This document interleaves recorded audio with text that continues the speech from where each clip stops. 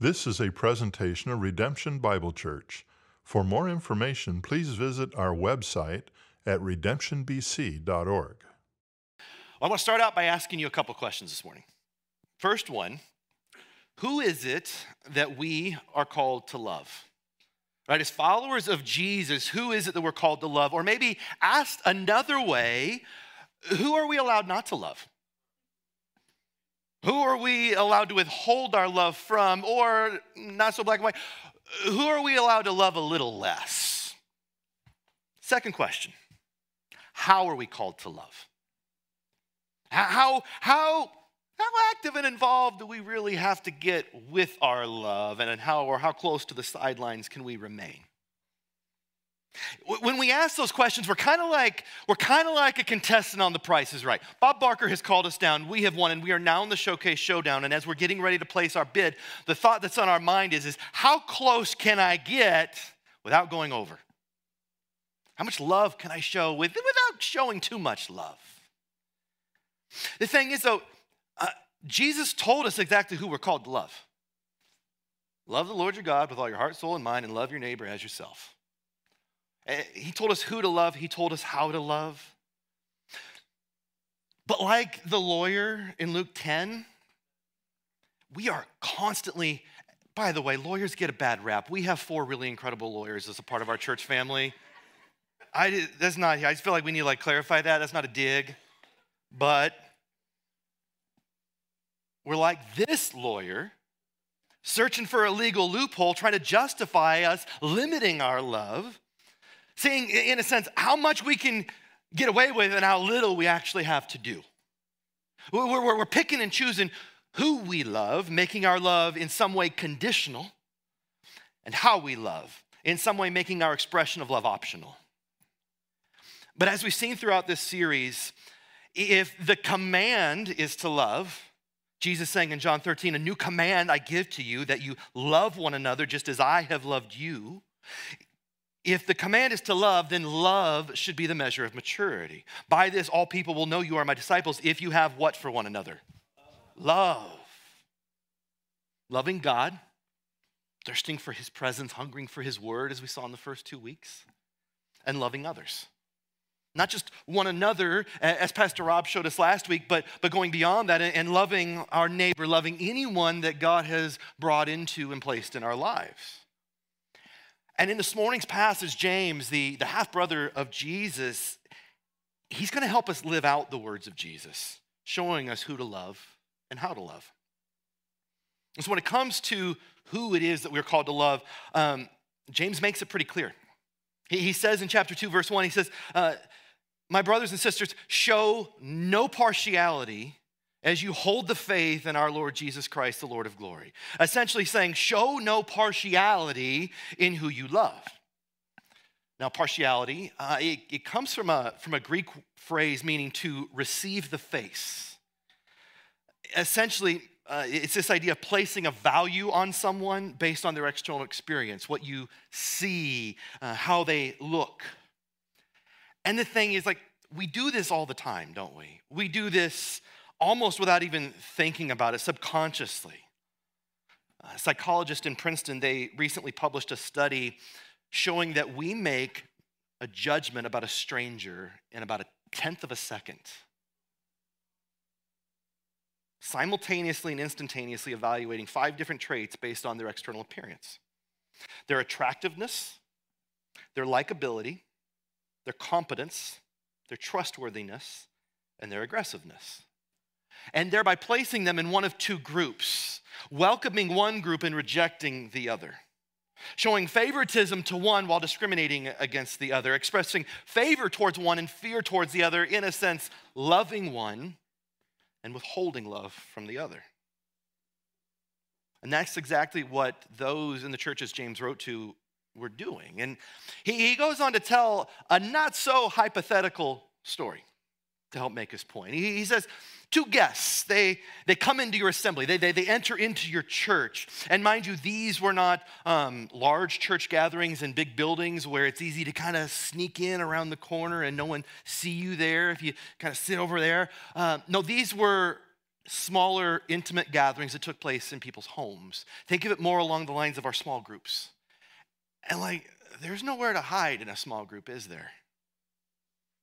And so one walks in and clearly looks like they have something to offer the church. They're wearing a gold ring and fine clothing. They're attractive and likable and apparently competent. Clearly they've done well for themselves. They've made good decisions along the way. But the other looks more like they're in need of something. One has something to offer you. The other has something they need from you. They're poor. They're wearing shabby clothing and clearly they made some bad decisions along the way. They look nothing like a Christian. And he says, if you pay attention to the one who looks like they have something to offer you and inviting them in, welcoming them, can I get you some coffee? Would you like a donut? Today's first Sunday, so we have donuts out there. Clarify, we don't always have donuts on first Sunday, but it's usually first Sunday. That's kind of the rhythm if you haven't figured it out. And you invite them in and you're like, I want to give you the best seat. And the best seat is clearly my seat. At least that's what I think. So I'm going to give you I sit in the front row, so most of you won't think that's the best seat. But the other one, you tell the other one that looks like they're in need, can you go stand over there in the corner for a bit? I got other things to do and I'll get to you later. Maybe if I have time, I don't know. Just stay over there. Have you not then, he says, made distinctions between the two? Have you not become judges of them with evil thoughts? Think of the message that it sends to those that walk in the doors of our church or another church or of any church for that matter. It says you are only welcome here if you measure up to our standards. And so if you don't look the right way, if you don't act the right way, think the right way, live the right way, or vote the right way, something that I know is going to be put into practice here over the course of this year, if you don't believe exactly what we believe about everything we believe, or if your past is more traumatic than we can handle, or your need is more severe than we can meet, we don't want you here. You are not welcome here. You are not our neighbor. And we are not able, or more likely, not willing to love you. That is a quid pro quo kind of love that limits love to those who have something to offer you while withholding it from those who might need something from you. And James, he goes on to give us 3 reasons why this is entirely incompatible with our faith in Jesus Christ. Why is it entirely inconsistent with the way God has created and called us to live and to love? And the first is this. It's that showing partiality, it dishonors those whom God has chosen. It is entirely dishonoring and devaluing of others. He says in verse 5, he says, listen, my beloved brothers and sisters, has not God chosen those who are poor in the world to be rich in faith and heirs of the kingdom which he has promised to those who love him? But you have dishonored the poor man. Think about who God has chosen and why. If we go back to the Old Testament, when God chose Israel to be his old covenant people, his treasured possession, he refers to them as in Deuteronomy 7, it wasn't because they were bigger, better, or faster, or better looking than any other people, he says. It wasn't because of any of the metrics that the world uses to define success and maturity. He says, no, it's because the Lord loves you. What did George say? God loves because he loves. This is who he is. He can't help it. The Lord loves you, keeping an oath he swore to your fathers, to Abraham. That's why he redeemed you from the house of slavery and from the hand of Pharaoh. Not because you did anything, it's because of who he is. And the same is true when he chose us, when he chose the church as his new covenant people, the body of Christ, his bride. He chose, Paul says in 1 Corinthians 1, what is foolish in the world to shame the wise. Hi, we're foolish to them. He chose what is weak to shame the strong. He chose what is low and despised to bring to nothing the things that are. Why? He says so that no human being may boast in what they've done in the presence of God. We don't boast in who we are, but in who he is, right? And what I love is that in each case, God chose some through whom he would display his love to all. He chose some through whom he would display his love to all. He chose Israel as a light to the nations. He chose the church to not put our light under a basket, but to let it shine in the window for all to see. Because I'm pretty sure there's somewhere in here where it says God so loved not a few, but the what? The world, that he gave his only son. And so as we think about that, who are we then to show partiality to whom we love and consider our neighbor when God shows no partiality to whom he loves? Who do we think we are? Who are we to make distinctions based on what we see in a tenth of a second? Who are we to judge the value of others created in the image of God? Who are we to reject those whom God has chosen, regardless of who they are or what they might need or what they might have to offer? And yet, we have become experts in showing partiality, haven't we? Not just that, I think we become experts in justifying our partiality. We are on a never-ending search for a legal loophole to limit who we love and to limit who we consider our neighbor. But showing partiality, it dishonors and dehumanizes those created by God and loved by God. Proverbs 22 says, the rich and the poor, they meet together. Why? Because the Lord is the maker of them all. Each and every human being created in God's image, bearing his image and loved by God. That's true of how we view one another within the church. Paul says in Galatians 3:4, in Christ Jesus, we are all heirs. Not based on anything we've done, but by our faith in what Christ has done. And as a result, there's neither Jew nor Greek, meaning our value is not based on our race or cultural heritage. There is neither slave nor free, meaning our value is not based on our social economic standing. It's not based on the size of your bank account. There is neither male nor female. Our value is not based on gender. These cultural hierarchical structures that value some above others have been obliterated in Christ Jesus. Amen? Why? Because he says, for we are all one in Jesus. It's true of how we view one another in the church. It's also true of how we view one another in the world, those that we consider our friends, even those that we view as enemies. Showing partiality dishonors, demeans, and dehumanizes. Number two, showing partiality is oppressive. He goes on to say here, he's like, what you're doing, it doesn't make any sense. He says, aren't the rich the ones who are oppressing you? And aren't they the ones that are dragging you into court? Aren't they the ones who are blaspheming the honorable name by which you were called, defaming the name of Jesus? Now again, he's not writing to a church that looks like this. He's not writing to a suburban church that largely filled with middle-class, college-educated professionals. He is writing to poverty-stricken families who are barely making ends meet. He's writing to people who are losing their jobs and their businesses and their income. Why? Because of those who cursed the name of Jesus. They wanted nothing to do with followers of Jesus. And as a result, what we see in this place and in this time, there were those who they were having to take out these predatory high-interest loans just to make ends meet. And when they couldn't make their payments, they were fined, they were dragged into court, and they were thrown into prison, their assets seized, losing everything that they had. The wealthy became wealthier by exploiting the poor.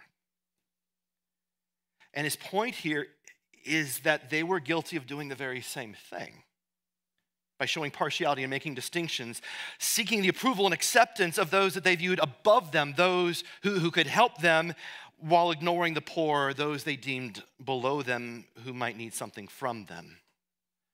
And he's equating our lack of love for our neighbor, of neglecting those that God has brought into and placed in our lives, as both oppressive and blasphemous. It's oppressive by withholding the love from those who are in need of love, those whom God loves, and blasphemous, that is, it defames the name of Jesus by failing to love like Jesus. It's dishonoring, it's oppressive, and number three, showing partiality. He's like, just in case those two words didn't get your attention, he's like, just to clarify, it's sin. Showing partiality is sin. It goes against the way God has created and called us to both live and to love. He says in verse 8, he's got some if-then statements here. He says, if you really fulfill the royal law according to the scripture, if you live out the great command to not only love God, but to love your neighbor, those God has brought into and placed in your life, and loving them as yourself, the way that you would hope to be loved if you were in their situation, if you do this, man, then you're doing well. Way to go. Like he commends them. I think a little bit sarcastically. I think there's a little bless your heart in there. But he's like, you're growing, you are maturing. Love is the measure of maturity. You are loving more and more like Jesus. But if you show partiality towards your neighbor, and that is the opposite of loving your neighbor. In fact, it's committing sin, he says. And you are convicted by the law as a transgressor, guilty of having broke God's law of love. What he's saying here is that God views the sin of failing to love our neighbor no differently than the sin of committing adultery, no differently than the sin of committing murder. It all goes against the way God created and called us to live. It all fails to care for God's creation. Put another way, when we show partiality towards some, favoring some, it is as if we've committed adultery with them. And when we discriminate against others, it's as if we murdered them. We are transgressors of the law. Because here's the thing. Jesus didn't summarize the entire law into the great suggestion. It was the great commandment. Making love the measure of maturity. Faithfully following the way of Jesus in obedience to the words of Jesus, meaning loving our neighbor is not optional. Who we love is not conditional. We don't get to pick and choose. Hey, will you be my neighbor? Won't you be my neighbor? You look nice, attractive. I'm fine saying that. I'm speaking to a guy. You don't look aggressive. All those 5 things. I can't look at anybody as I say this next part. Won't you be my neighbor, but not you? Not you. No. A little aggressive over here. I can feel it.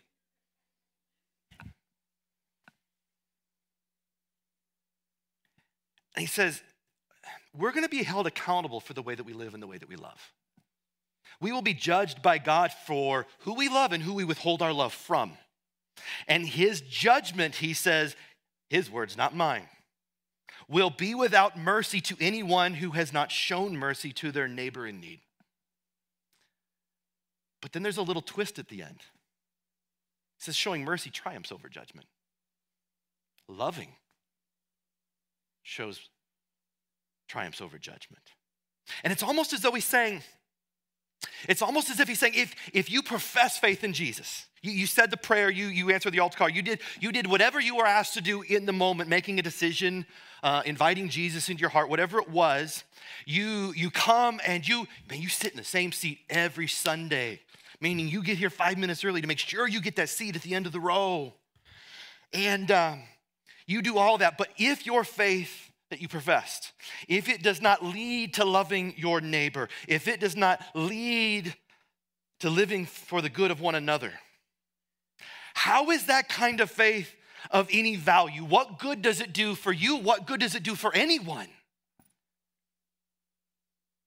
In fact, that's exactly what he's asking. He asks in verse 14, what good is it if someone says they have faith but does not have works? If they say, I have faith, but their faith is not put to work. Professing a faith that does not lead to faithfully following the way of Jesus in obedience to the words of Jesus. Professing a faith that does not lead to loving like Jesus. He asks that question, but then he asks a couple questions underneath it. That first one being like, what good is it for you? Forget everybody else for a second. Just talking to you, an individual, what good does it do you? He says, can that kind of faith that does not lead to loving your neighbor, can that kind of faith save you? Before you answer, no show of hands just yet. We got to answer a couple of other questions underneath that one. First one being like, okay, what is faith? Let's make sure we're on the same page here. Well, the author of Hebrews says, faith is the assurance of things hoped for, the conviction of things not seen. It is in some sense believing what Scripture says about who God is, about what God has done and all he's promised to do, and believing that to be true. Okay, then what are works? Well, in this context, they are a living out of our faith. Living in light of these truths, by living in the way God created and called us to live, living in right relationship with him, with others, and with all of creation. Okay, so then how do faith and works and salvation, how do we bring those together? As a left brain recovering engineer, I can think of no better way to show how these come together than by a series of equations. And all God's people said either amen or oh boy. Thank you, Ben. Jason didn't say that. 4 equations. 3, that's not how we do it. But 1 is. I'll let you see if you can figure this one out. First equation, works equals salvation, right? A equals B. This views salvation as a result of your works. It's the reward for living a good life, for being a good person, thereby making faith in Christ's perfect work on the cross unnecessary. Yes or no? No. Way to go. Number 2. See how we crossed the line through that? Faith plus works equals salvation. This one views faith in Jesus as essentially being incomplete. It's not enough. We need more, requiring our work in addition to Christ's work, making it the cross and something else. And this is the group that I think we so often see Paul speaking to, saying that, like, we are not saved by what you do, but what Christ did for you. He says in Romans 3, we are justified by faith apart from works. He says in Ephesians 2, we are saved by grace through faith. Yeah, yes or no? No. Equation number 3. See, these aren't like hard equations. There's no exponents. There's not even the parentheses, so you got to figure out, do I do the plus minus or the multiply divide first? Number 3, another A equals B. So faith equals salvation then. This views faith as necessary, but works as this sort of optional bonus add-on when it's convenient and we have time. I think this is the group James is talking to. A group that I think includes much of the Western evangelical church, if we were honest, where even the mention or hint of the word works makes us feel uncomfortable and throws us into a tailspin. And it makes us feel like, yeah, he's saying we got to add something else in addition to faith to be saved. It's not what he's saying. Yes or no? No. Number 4, faith equals salvation plus works. This is our E equals MC squared. This views faith in Jesus Christ as absolutely sufficient for salvation. There's nothing else on the left side of the equal sign. But it is a faith that not only leads to salvation, it is a faith that leads to works. Calvin, he writes, faith alone saves. Yes? Faith alone saves. But faith that saves is never alone.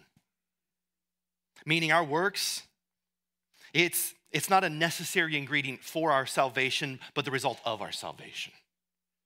It's our faith at work. It is working out of our salvation, never for it. It is living because of God's love, never so that God will love. It is a type of faith that is living, that is active, a faith that leads to salvation, that leads to works, that leads to love. Whereas a faith that does nothing, that leads to nothing, is a dead faith of absolutely no value. 2 entirely different types of faith that lead to 2 entirely different results. Folks, it's just like coffee. Huh? Hear me out. Coffee is one of the greatest gifts ever given to us by God. Amen? That's the loudest amen we've ever gotten in 15 years here. If we go back to Genesis 1, on the 3rd day, God brought forth vegetation.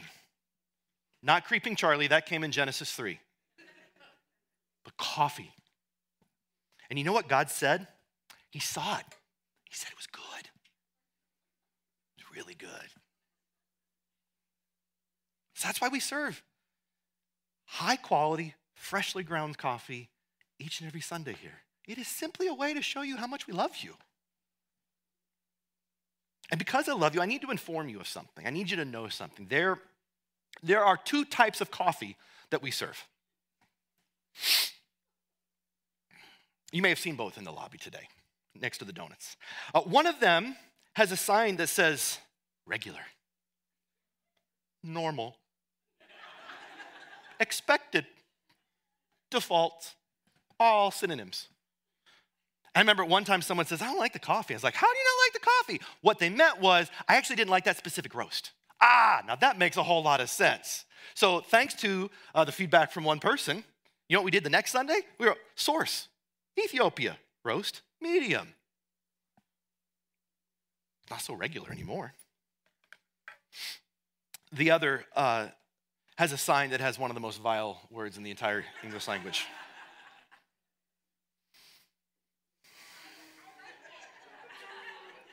And we love you. Folks, it says decaf. Might as well just say do not use. Two types of coffee, regular and decaf, that affect you in two very different ways. The smell of fresh ground regular coffee in the morning, it awakens your soul. The sound of that coffee dripping into the carafe that you've preheated with hot water, by the way, so it keeps it warm, so it doesn't make it bitter. Remember, we've talked about that. I just want to bring that reminder back out. It's music to your ears, that sound. And that first taste in the morning, it marks the beginning of a new day, of opportunity, of potential. Decaf don't do that. It is nothing more, I love you, than dark hot water. It can't do any of that. And so can that kind of coffee, that decaffeinated kind of coffee, can it awaken you? Can it energize you? It can, one. But like by and large as the whole? No.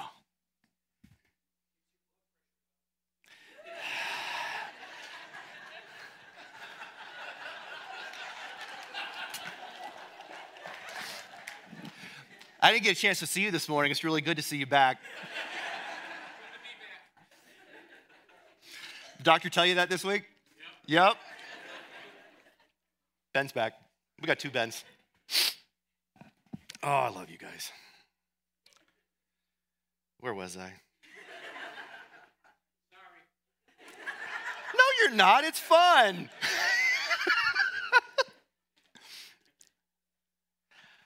A faith that does nothing, a faith that leads to nothing, it's an entirely different kind of faith. It is a dead, decaffeinated kind of faith.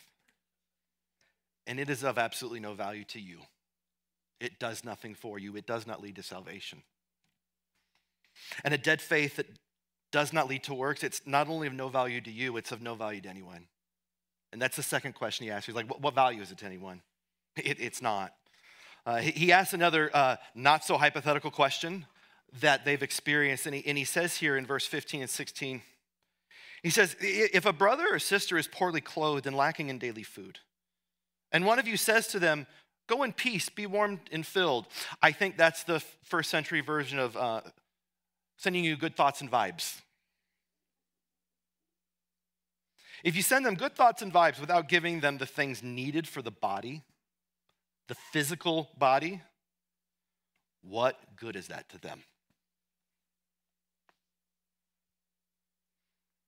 A faith that leads you to see the needs of others, but never offer anything more than thoughts and prayers to others, is a faith that remains by itself, a faith that never leads to love. And if it does not have works, living out that faith by loving your neighbor, it is a dead faith. It is an entirely different kind of faith. And so I want us to go back to those four equations real quick. And I want us to think, when we see the word faith, I want you to think of faith as having received and experienced and knowing God's love. And when you see works, I want you to think of reflecting God's love, of loving your neighbor. And so first one, loving your neighbor equals salvation. Yes or no? No. You know why? Because this equation is entirely void of God's love. How do you know what love looks like if you haven't received and experienced love from God? You don't. There's no way to reflect the love you have not received.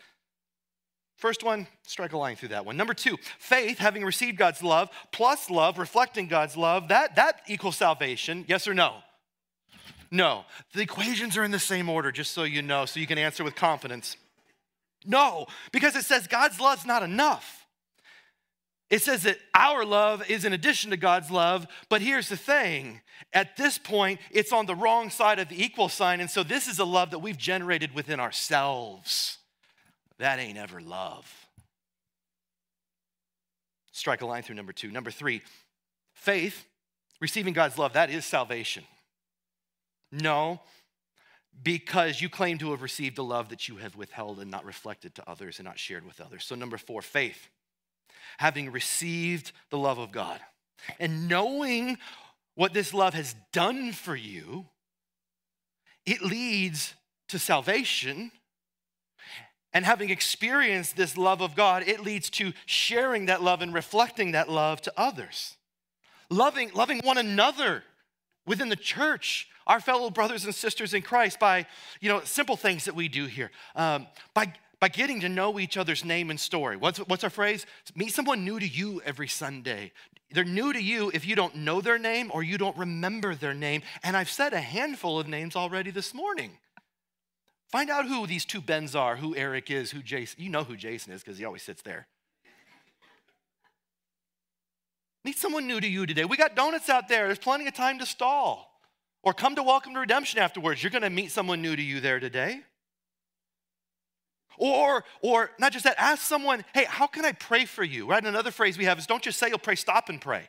Hey, how can I pray for you? And then right there in the middle of the hallway with people all walking around you, I don't care, just stop and pray. They're going to know what you're doing. They might even join you.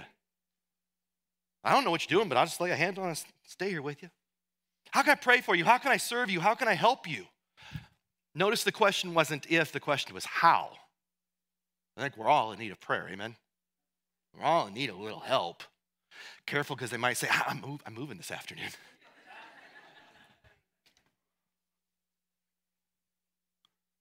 Love one another.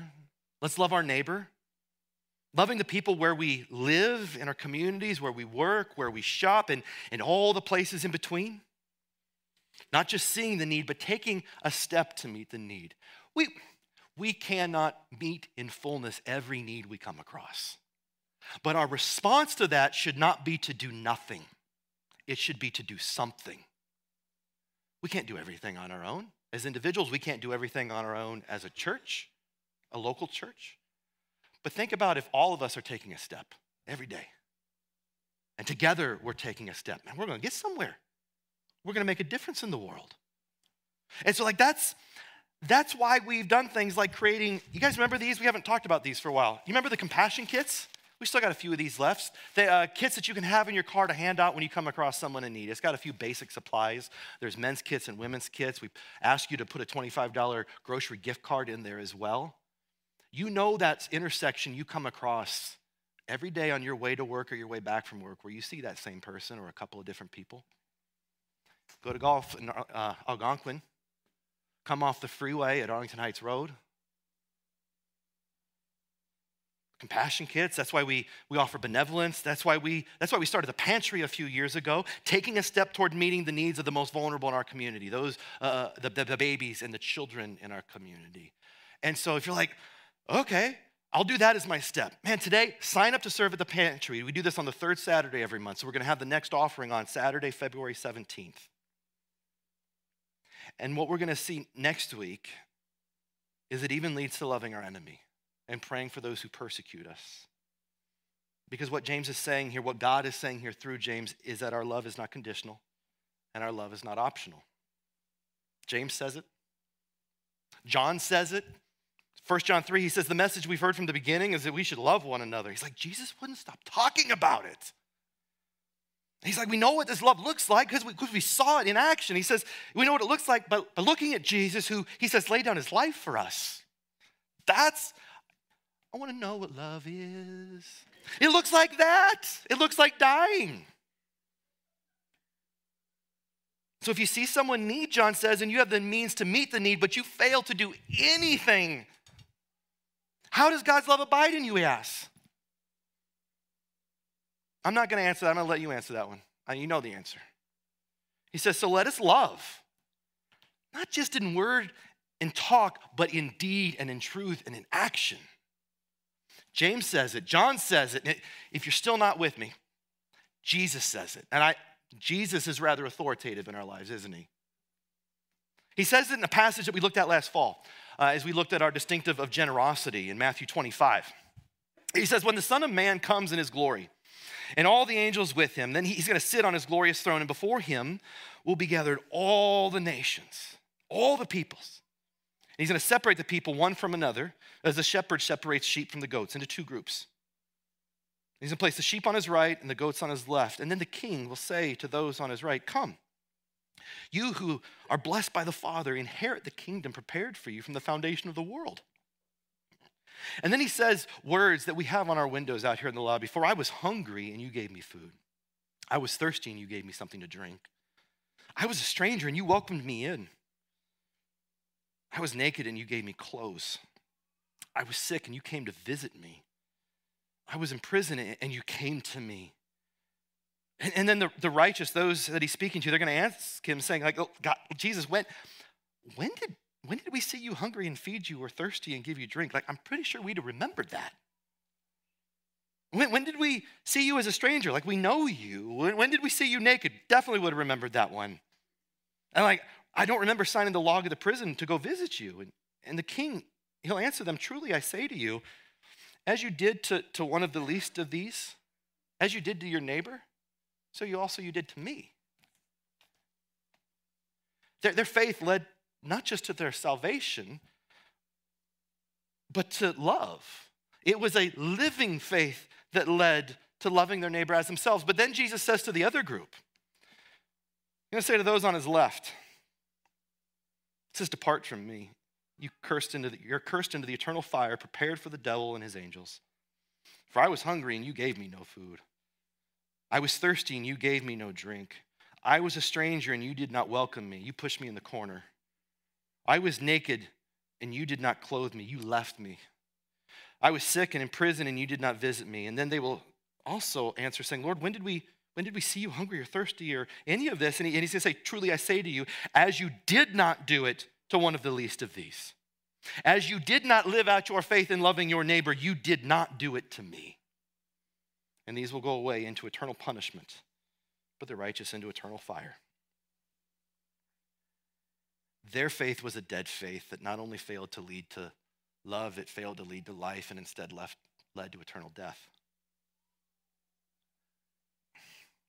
James said it. John said it. Jesus says it. And they're all saying the same thing. They're all saying love is the measure of maturity. That an active, living faith leads to loving God and loving our neighbor. And right about now, you may want to push back.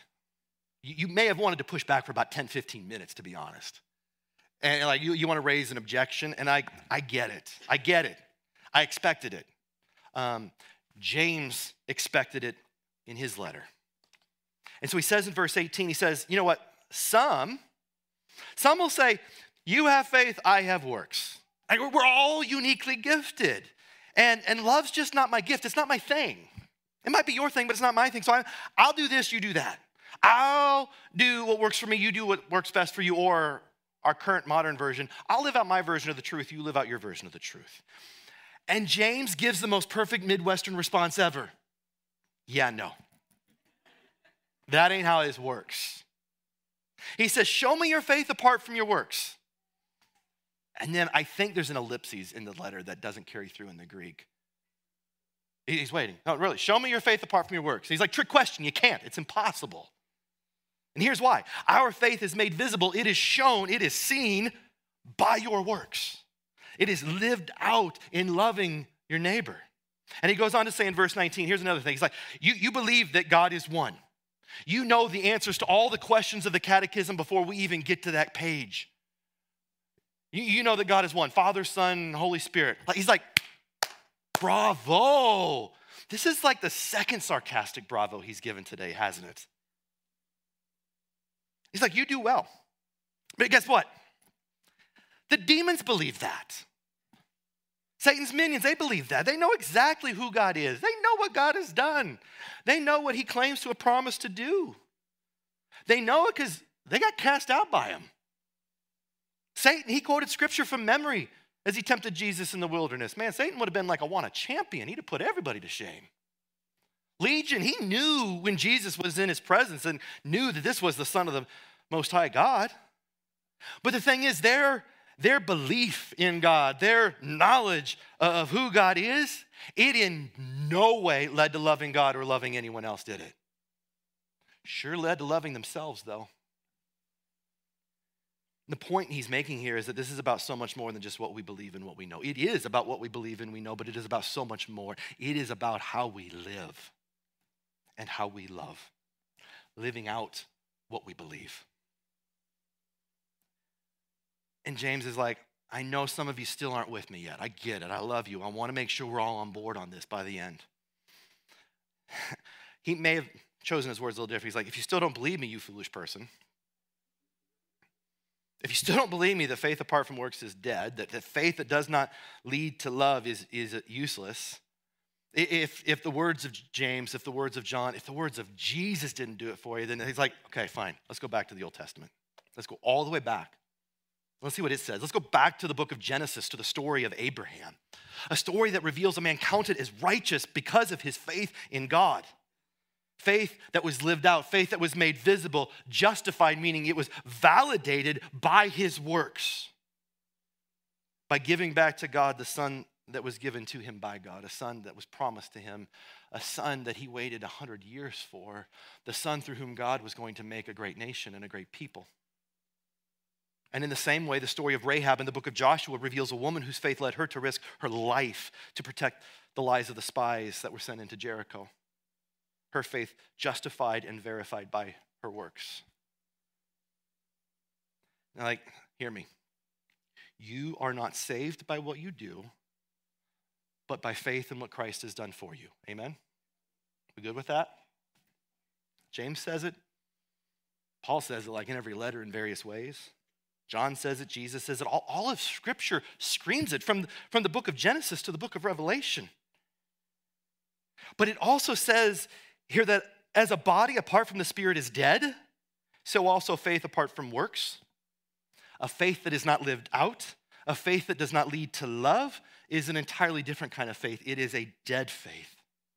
A faith of absolutely no value to you because it does not lead to salvation. A faith that is no value to anyone else because it limits love.